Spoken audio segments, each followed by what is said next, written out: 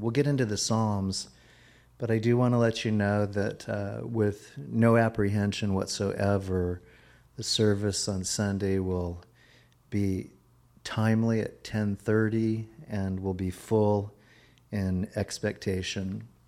I want to read this to you. I found it to be very encouraging to me. It was written by Judge Andrew Napolitano. He was a judge for the Superior Court of New Jersey, and he is a judicial analyst for a broadcast network.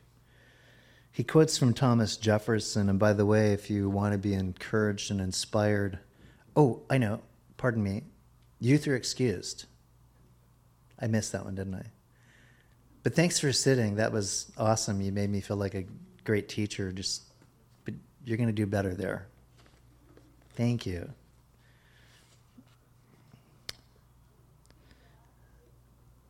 Let me get back to this. So Thomas Jefferson, very encouraging if you have a chance to really listen to his heart and his mindset with regard to his confidence concerning the Lord, his inspiration in many of the documents that he penned, his conviction with regard to the proper place of governance under the Lord, and governance not subordinating the Lord. So allow me to read this. I think it's well written. It's very timely. And hopefully those of you that are listening that may need to just be able to know how to pray. Rightfully or rightful, liberty is unobstructed action according to our will within limits drawn around us by the equal rights of others. I do not add within the limits of the law, because the law is often but the tyrant's will, and always so when it violates the right of an individual. Thomas Jefferson, 1743, 1826, obviously is his lifespan.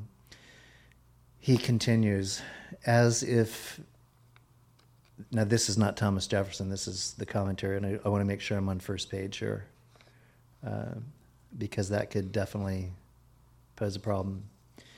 As if any nanny state governors had been sleepwalking through the tyrannical shutdowns and their disastrous consequences last spring and summer, as if they were ignorant of the economic destruction of those they barred from going to work or operating their businesses, as if they thought it is lawful to assault natural rights and constitutional guarantees, these same governors are now beginning another wave of interferences with personal liberty.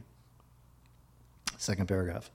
Slowly over the past 10 days, while the eyes of the public and the media have been on the counting of votes in the presidential election and the ensuing allegations and litigations, governors in New Jersey, Pennsylvania, Michigan, Connecticut, New York have threatened to impose and have begun to impose their unconstitutional, illegal, immoral, and illogical efforts to shut down society in order, they claim, to rid the land of the COVID-19 virus. And of course, I need to include as well Washington, Oregon, and California. By doing so, they have reignited the age-old debate of individual liberty versus public safety.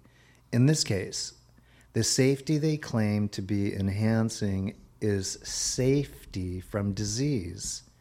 Yet by their executive orders, they have purported to use state law to interfere with freedoms without due process that are guaranteed by the U.S. Constitution. By doing that, they have set themselves up for criminal prosecution when normalcy returns. Fourth paragraph. Here's the backstory. For the past 4 years, I have been working on a 650-page treatise that explores the origins of human freedom from a natural law perspective. The book traces the recognition by scholars, jurists, theologians, and in the case of America at its founding, radical revolutionaries like Thomas Jefferson and James Madison, who truly believed and passionately argued that human freedom, our individual power to make unobstructed choices, comes from within us and not from the government. Most of the historical defenders of this truism also believed in God and argue that he made us free by giving us free will. Fifth paragraph. This understanding of natural rights was wedded to the United States at its birth in 1776, when Jefferson wrote in the Declaration of Independence that we are endowed by our Creator with certain unalienable rights, and again in 1791, when Madison wrote in the Ninth Amendment to the Constitution that because human liberty is so expansive, the government must protect even unstated, unenumerated rights. To protect our rights from whom? Sixth paragraph. The framers could easily answer that question, yet the folks who run the government today do not want it asked because the answer implicates them. In the Revolutionary era, colonialists could protect themselves from evildoers attempting to steal their property or take their lives. But the foe they most feared was the government. They fought a bloody war against the government of King George III because it assaulted their economic rights and their right to self-government. History is repeating itself. Without the courageous revolutionaries, it is not my neighbor or even a thief in the night who impairs my personal liberty. It is the government. It does so just as King George did under the guise of safety. Yet the Constitution and the Bill of Rights were written precisely to prevent governments in America, state or federal, from interfering with our liberty, absent a jury trial at which they must prove fault. Seventh, this jury trial requirement is called due process. It is guaranteed by the Fifth and 14th Amendments, which mandate that the government comply with due process whenever it seeks to impair the life, liberty, or property of any person. Of course, a constitutional guarantee is only as reliable as is the fidelity to the Constitution of those in whose hands we repose it for safekeeping. 8. Now back to these nanny state governors. They have assumed to themselves the powers to write laws and enforce them. The assumption violates the U.S. Constitution and the constitutions of the states in which they were elected, because the power to write laws and the power to enforce laws is required to be separated in America. We call that the separation of powers. It is, according to my late friend Supreme Court Justice Antonin Scalia, the most unique and freedom-protecting aspect of the Constitution, and it applies to states as well as to the federal government. Closing. Add to this the so-called lockdowns, a demeaning word originating in the shutdown of prisons during riots, that directly impair personal liberties that are not only natural to us but are expressly guaranteed by the Constitution as the Supreme Court has interpreted it. These lockdowns interfere with the freedom to speak, travel, worship, assemble, engage in commercial intercourse, and use property to its highest and best use. Under federal law, when a government employee employs governmental tools to impair these enumerated rights and does so without due process, that person commits a felony. Thus, when governors use police powers to interfere with personal liberty, liberty that is expressly guaranteed by the Constitution, and do so without a trial at which the government proves fault, they have violated both state and federal law, no matter their reasoning. Thus, all these executive orders regulating private personal behavior are profoundly unconstitutional and even criminal. There is no pandemic exception to the Constitution. It is liberty that flows in our veins, not false promises of government safety. So I wanted to read that as an encouragement. I stand alone on the conviction of what the Bible tells us God's people do. I'm all for the free right of every person within this body to sequester, if that is your conviction with regard to not becoming ill.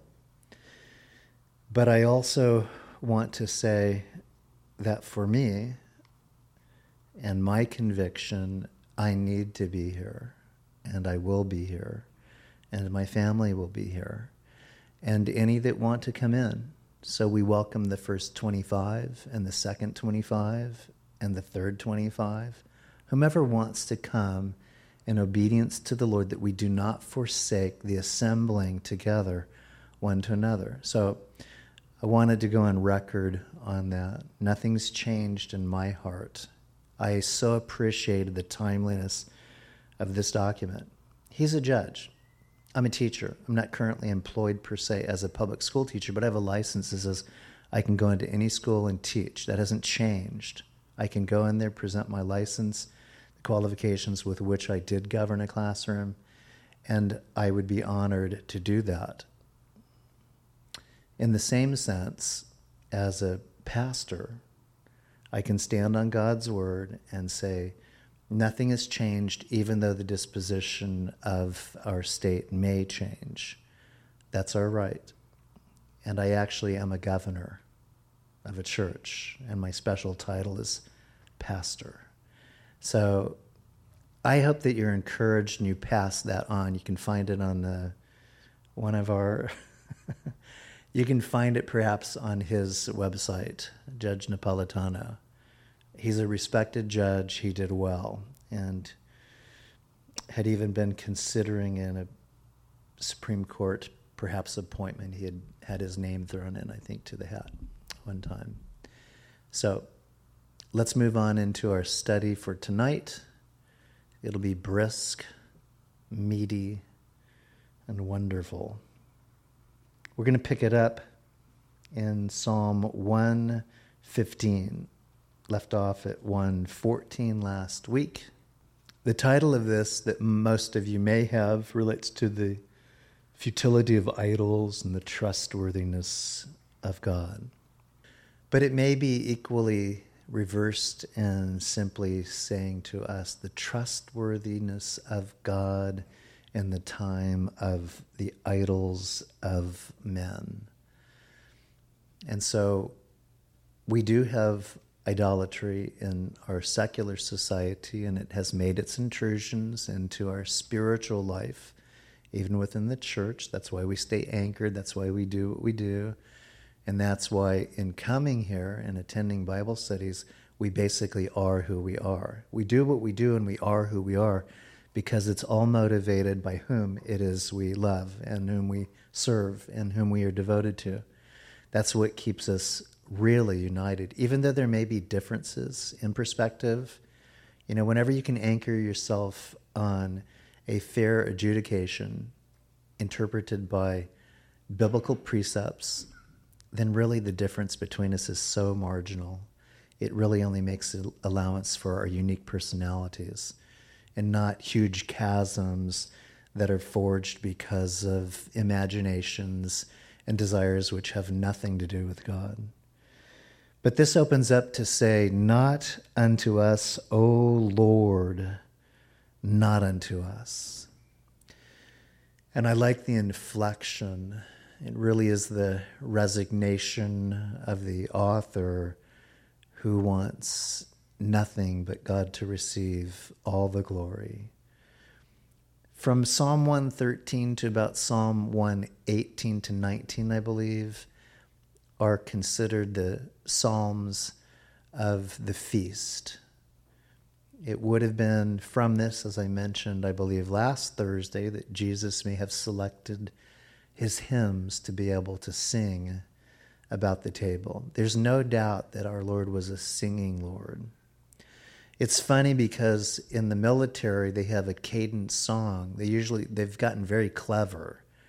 My brother was infantry, so he led platoons and larger than platoons. I forget what they're called beyond a platoon, but a lot of men. And many of the times that they would be on long, distant marches, they would motivate themselves by cadence in songs that they would sing that kept them in footstep, kept their hearts tuned, kept their minds off the pain. And, my brother and I were talking about that. There's still something that pains him, and that's when somebody suggests that for recreation, hey, do you want to go on a hike? And he just coils up. I did that for 30 years. That really doesn't motivate me at all.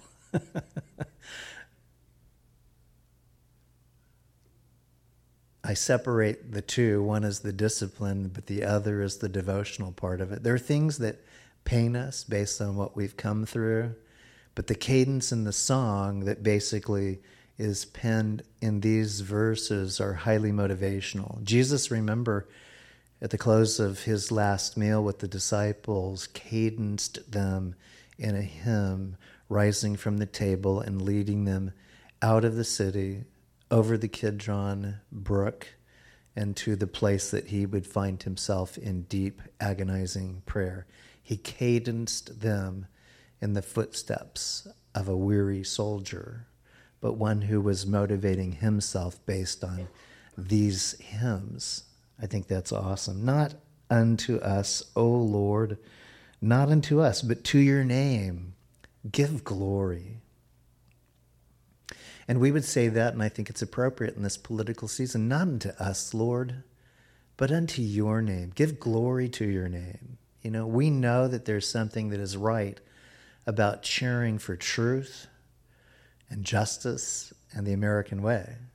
And I believe that the American way really is by its origins God's way, because it was founded by people who left a place in which, impeding upon their religious liberties, they said, this is enough, and we will find a sanctuary in which we can worship God.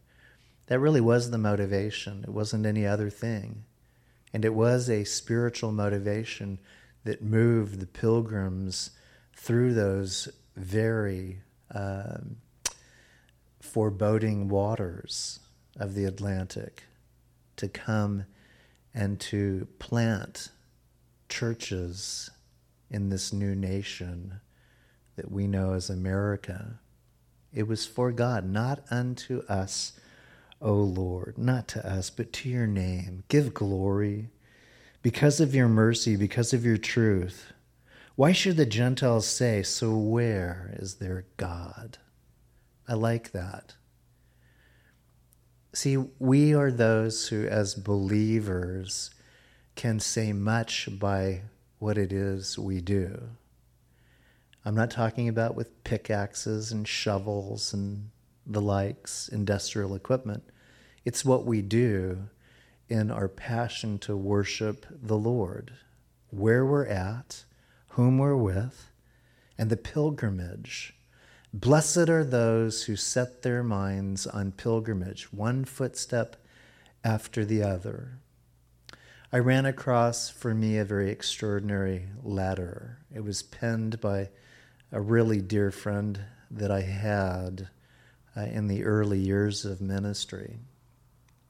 We'd gone to high school together, and it was very amazing to me. I'm just going to share this so that you can kind of see the texture of this. My brother has archived all of the stuff from my father, and there's a bunch of my stuff that I pretty much just left behind. When I got the call to leave, I lockered things up, I threw things out, I left it alone. Nothing mattered to me but to just follow the Lord. And this particular friend of mine ended up joining me on this journey. We became acquainted in high school. I would be in the stands, and we had at that time pep assemblies. The jazz band had come out, and this gentleman who became my real dear friend was a bass player. He was furious. I'd watch him just go, he'd just boom, bang, and then I'd see him in the football games, and he would be a drum major, and then I'd see him in the orchestra, and he'd be playing the oboe, He would be tearing the keys off the piano. He was a multi-instrumentalist and very secular until we met. We met in high school. He became a part of basically a band pretty much by resignation, but we ended up being separated by about 10 years or so. And we met at a Christian concert. We met in kind of a fog bank, and we looked at each other and said, Rich, Peter, how are you doing? How are you doing? And that began to forge a ministry. And what I discovered in my doing is that it actually was his doing. He was seeking the Lord on a level that I had already had addressed in my heart, and became a prolific songwriter, and he heard the early works that I did. And at any rate, this document that I ran across was how the Lord had impressed him in what he discovered about me. I was completely flattered. If you had to have an epitaph read, it would be one that it qualifies as. Peter went to be with the Lord. He ended up succumbing to depression. That's why this is very intriguing to me. He was an academician, high-functioning scholar. I think I got snuck into physics just because he ribbed the teacher just to have fellowship with me. I totally was terrible at physics.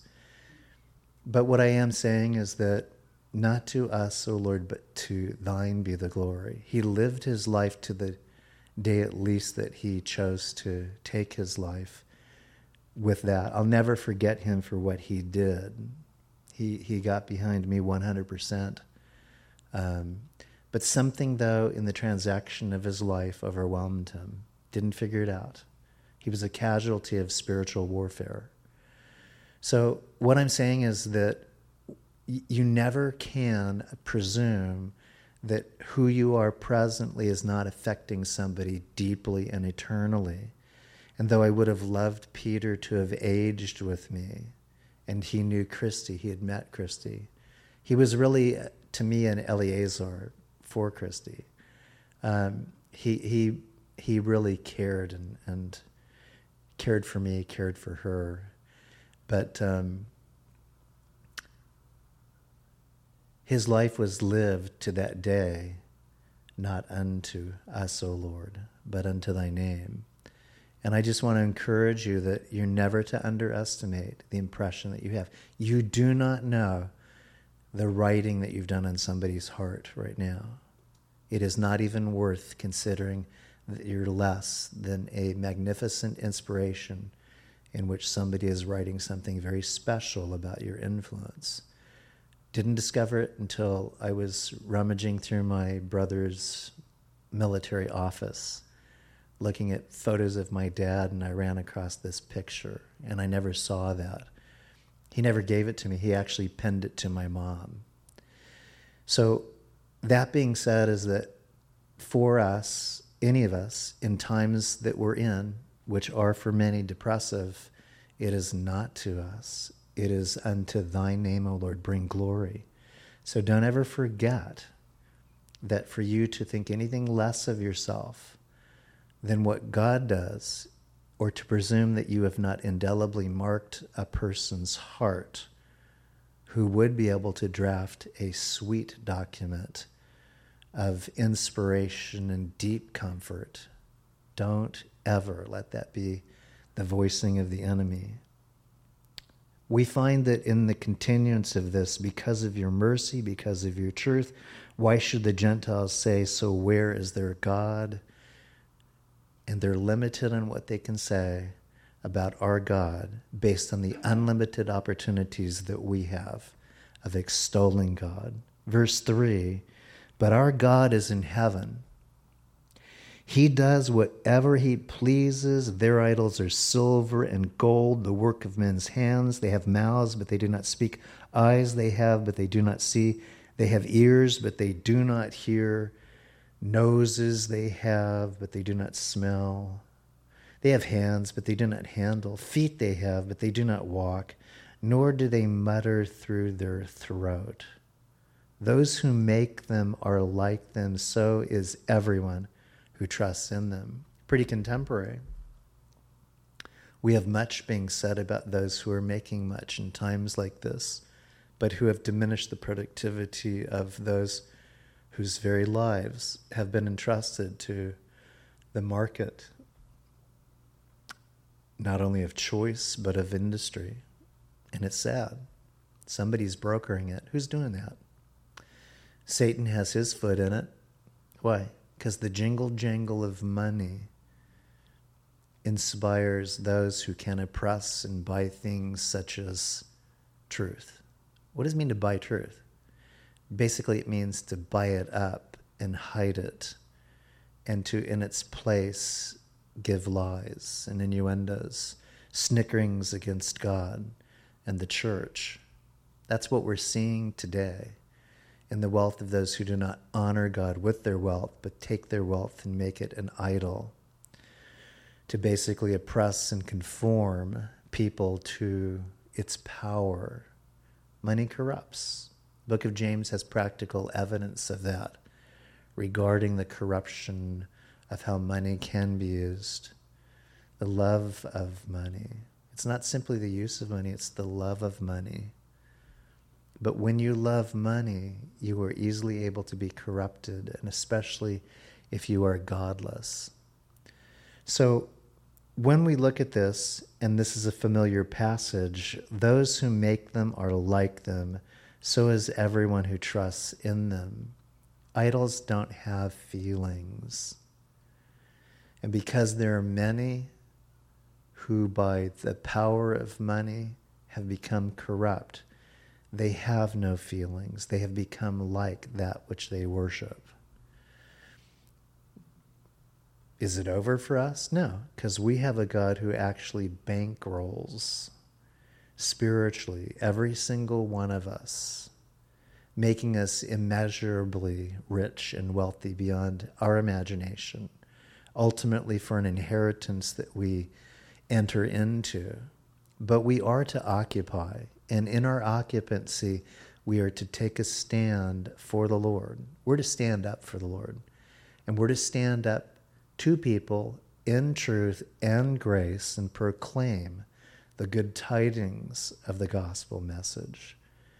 There's a salvation message even in those who are messed up deeply in their thinking.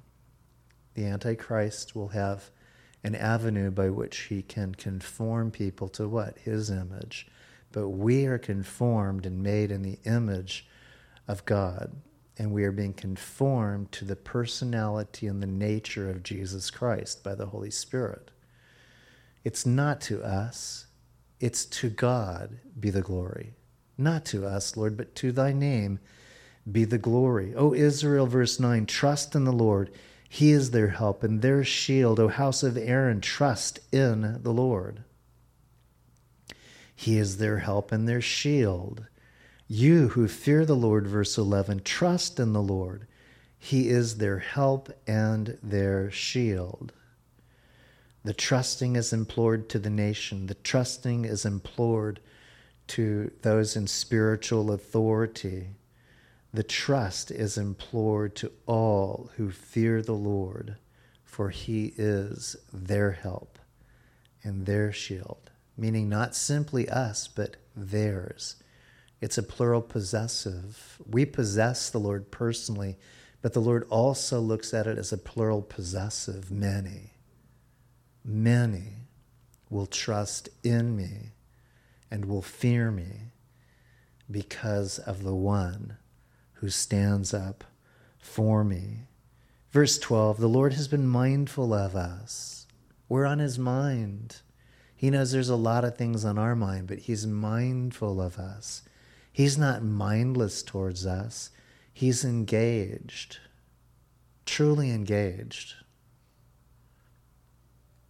He's so engaged that as we move through the particular avenues that we travel and the time frames that we have, he speaks to us and he asks us to speak to others. Part of my dispatch was a call to assemble with my brother and to have an opportunity to talk with him. And it was good, but it was an act of obedience on my part.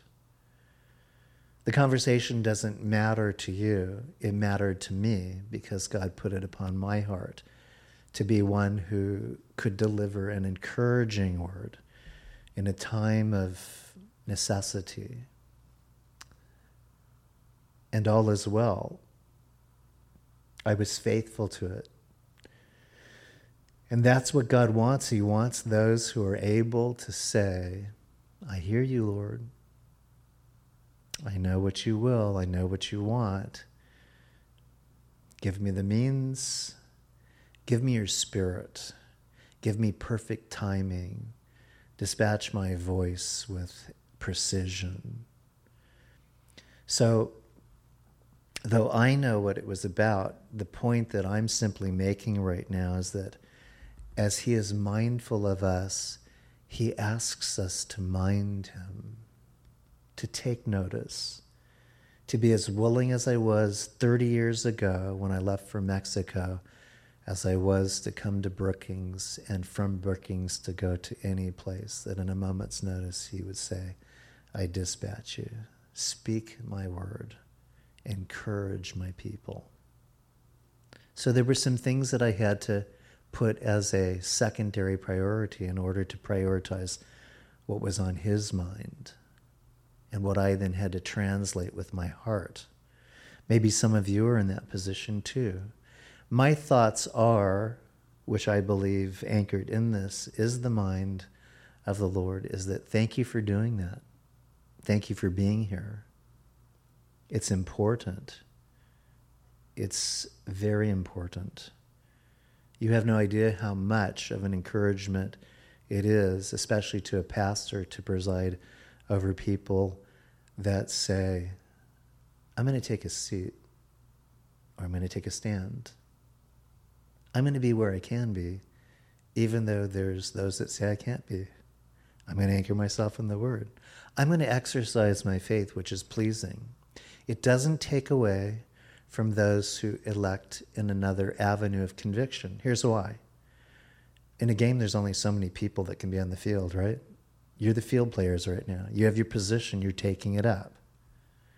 Equally important are those who we don't see per se on the sideline, because they're ready when the weary say, I got to take a breather, got to get some oxygen, got to sit down on the bench for a moment.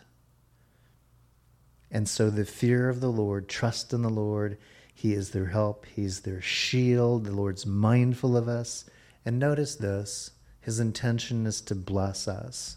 We need to have that encouraging word. He will bless us, not, you might get blessed, I have no idea, right? Okay, good. See you later. God bless. Ooh, that's right, I should have said that because now it puts you in doubt. You have to be able to say, he will bless us. He will bless you. He's blessed me. You need to speak how the Lord has blessed you. It's intriguing to people. You know what drives some of them crazy? When you literally say, I talked to the Lord the other day. And when you say, and he responded to me, he spoke to me. And this is what he said. This is where he directed me. It drives them crazy because you're saying that you're interacting with someone that they can't see and someone that they not even necessarily believe in. And you're authentically saying, I communicate with the living God. Pretty awesome. He will bless the house of Israel. He will bless the house of Aaron. He will bless those who fear the Lord, both small and great. Again, he will bless a nation. He will bless a spiritual house. He will bless those who dwell in houses. He will do so both small and great. I'm so small. God couldn't take notice. Yes, he has. But I'm nothing to look at. I'm nothing to say I've accomplished anything for God, the small and the great. God does his most profound work in what we might say is the least of these. He's always done the contrary to what is the predicted normal. And that's why you're not to discount the work that he's doing here in this place. Look at this place. 3 years in February and we're here. We're small. Are we? I think we're great. What's your opinion? I think we're great. You're a great group. God's done great things. And I believe he will continue to do that.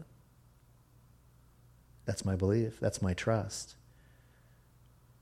As a nation, as a priesthood, as a domestic grouping of families that come together as a united spiritual family, that's God, both small and great. May the Lord give you increase. This may be for you right now just a promise. All of this may be. But what if for a moment you said, could God give me just a word that I could believe and leave here with happy feet? Okay, let's try this on.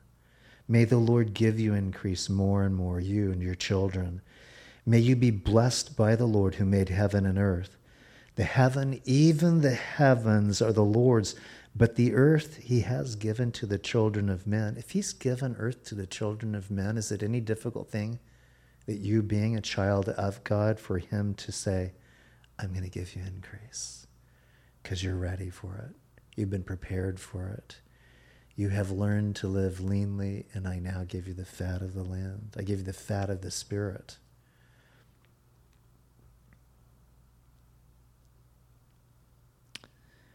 The dead do not praise the Lord, nor any who go down into silence, but we will bless the Lord from this time forth and forevermore. That's not the epitaph that I would desire in that closing. The dead do not praise the Lord, nor any who go down into silence. Because we have a sure hope. We do not simply go down, but we go immediately up. My brother and I were talking about that yesterday. He quoted a passage, and I said, you know where that's from, don't you? No. Well, you're quoting it accurately, but Grandma Adamson penned that in her Bible, and I actually read that at her memorial when I was sitting in a church. And we talked about this church that my grandmother was the organist for, and my grandfather was the clarinetist for. They did that their entire life. And I said that's Psalm 90, verse 10. And it is a powerful verse. 70 years hath a man been given, 80 if due by strength. And yet it says, but its end is basically vanity, and we fly away. And so part of our conversation dealt with the settling of an estate. It dealt with his hard years in the Marine Corps. It dealt with many of the pressures that continued to be a part of his deal. But we were talking about that, and part of it is the fact that, you know, as twins in particular, you know, we realize that we have a very unique relationship. There are things that I can't possibly imagine in terms of what he went through. Many of you who have been vets in the service to our country and living your life literally in peril, that was Rob. But our conversation wasn't so much on that, it just that was a portion of it. And what I was simply saying is that in that conversation, it was both agreed upon that, you know, Rob, you know, our legacy is to live our life fruitfully until the end. And so we were kind of doing the math. We looked at old photographs together, and one was with my father, and I don't know how I got left out of the picture, but he was with my dad. My dad was in his flight jacket, his arm around Rob, at 4626 Willett Drive in Annandale, Virginia. It was 1966. So we were just about 9 years of age, and my dad's arm is around Robert. I'm going, hey, where was I? But the point I was making is we were calibrating. Dad was 50 in that picture. Dad had us. We came into his life at 41. And so all of us we were just compressed right now into a review of our life, saying, but look at how faithful God has been to us. Now we're 63. Lord willing, we'll touch at 64. And we were all just making this analogy of that psalm, but I was putting it also into this. The Lord will bless us. The Lord has blessed us. He'll continue to have his way with us. We're finding out, I am, one of my, I think, a dear friend and associate just passed away. I found that out on Sunday. Christy allowed me to know that.